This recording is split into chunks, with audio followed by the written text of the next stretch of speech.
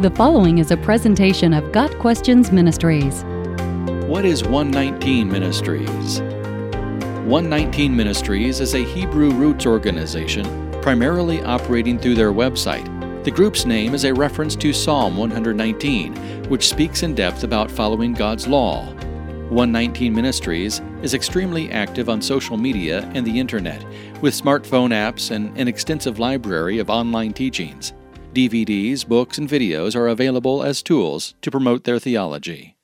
119 Ministries is associated with the Hebrew Roots movement, which claims Jesus did not do away with many of the Old Testament restrictions on diet, ceremonial purity, and so forth. This is a view long rejected by the majority of Christian theologians. Most Hebrew Roots teachers accept generally correct views of salvation, sin, Christ, and the Bible. However, they often reject the Trinity, and the strained approach they're forced to use on the New Testament presents some additional problems. The general, clear sense of Scripture is that Christ's fulfillment of the law meant the end of those minute legalisms. 119 Ministries would claim that supposedly clear statements in books such as Galatians have been misinterpreted, and yet that conclusion only results from assuming what one is trying to prove. The catchphrase for 119 Ministries seems to be "test everything," which underscores the group's apologetics-flavored approach to promoting their beliefs. Yet, unless a person is predetermined toward their conclusions, the Hebrew roots-related information they provide does not withstand scrutiny.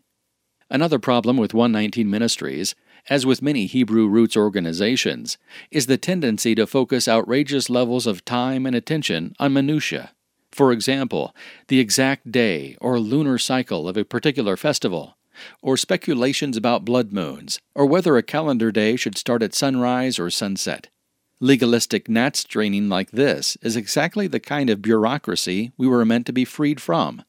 At the same time, that style of convenient legalism is comforting, since it makes our spirituality seem like a matter of obeying a list, rather than having a moment-to-moment, perpetual sense of obeying God's will in our lives.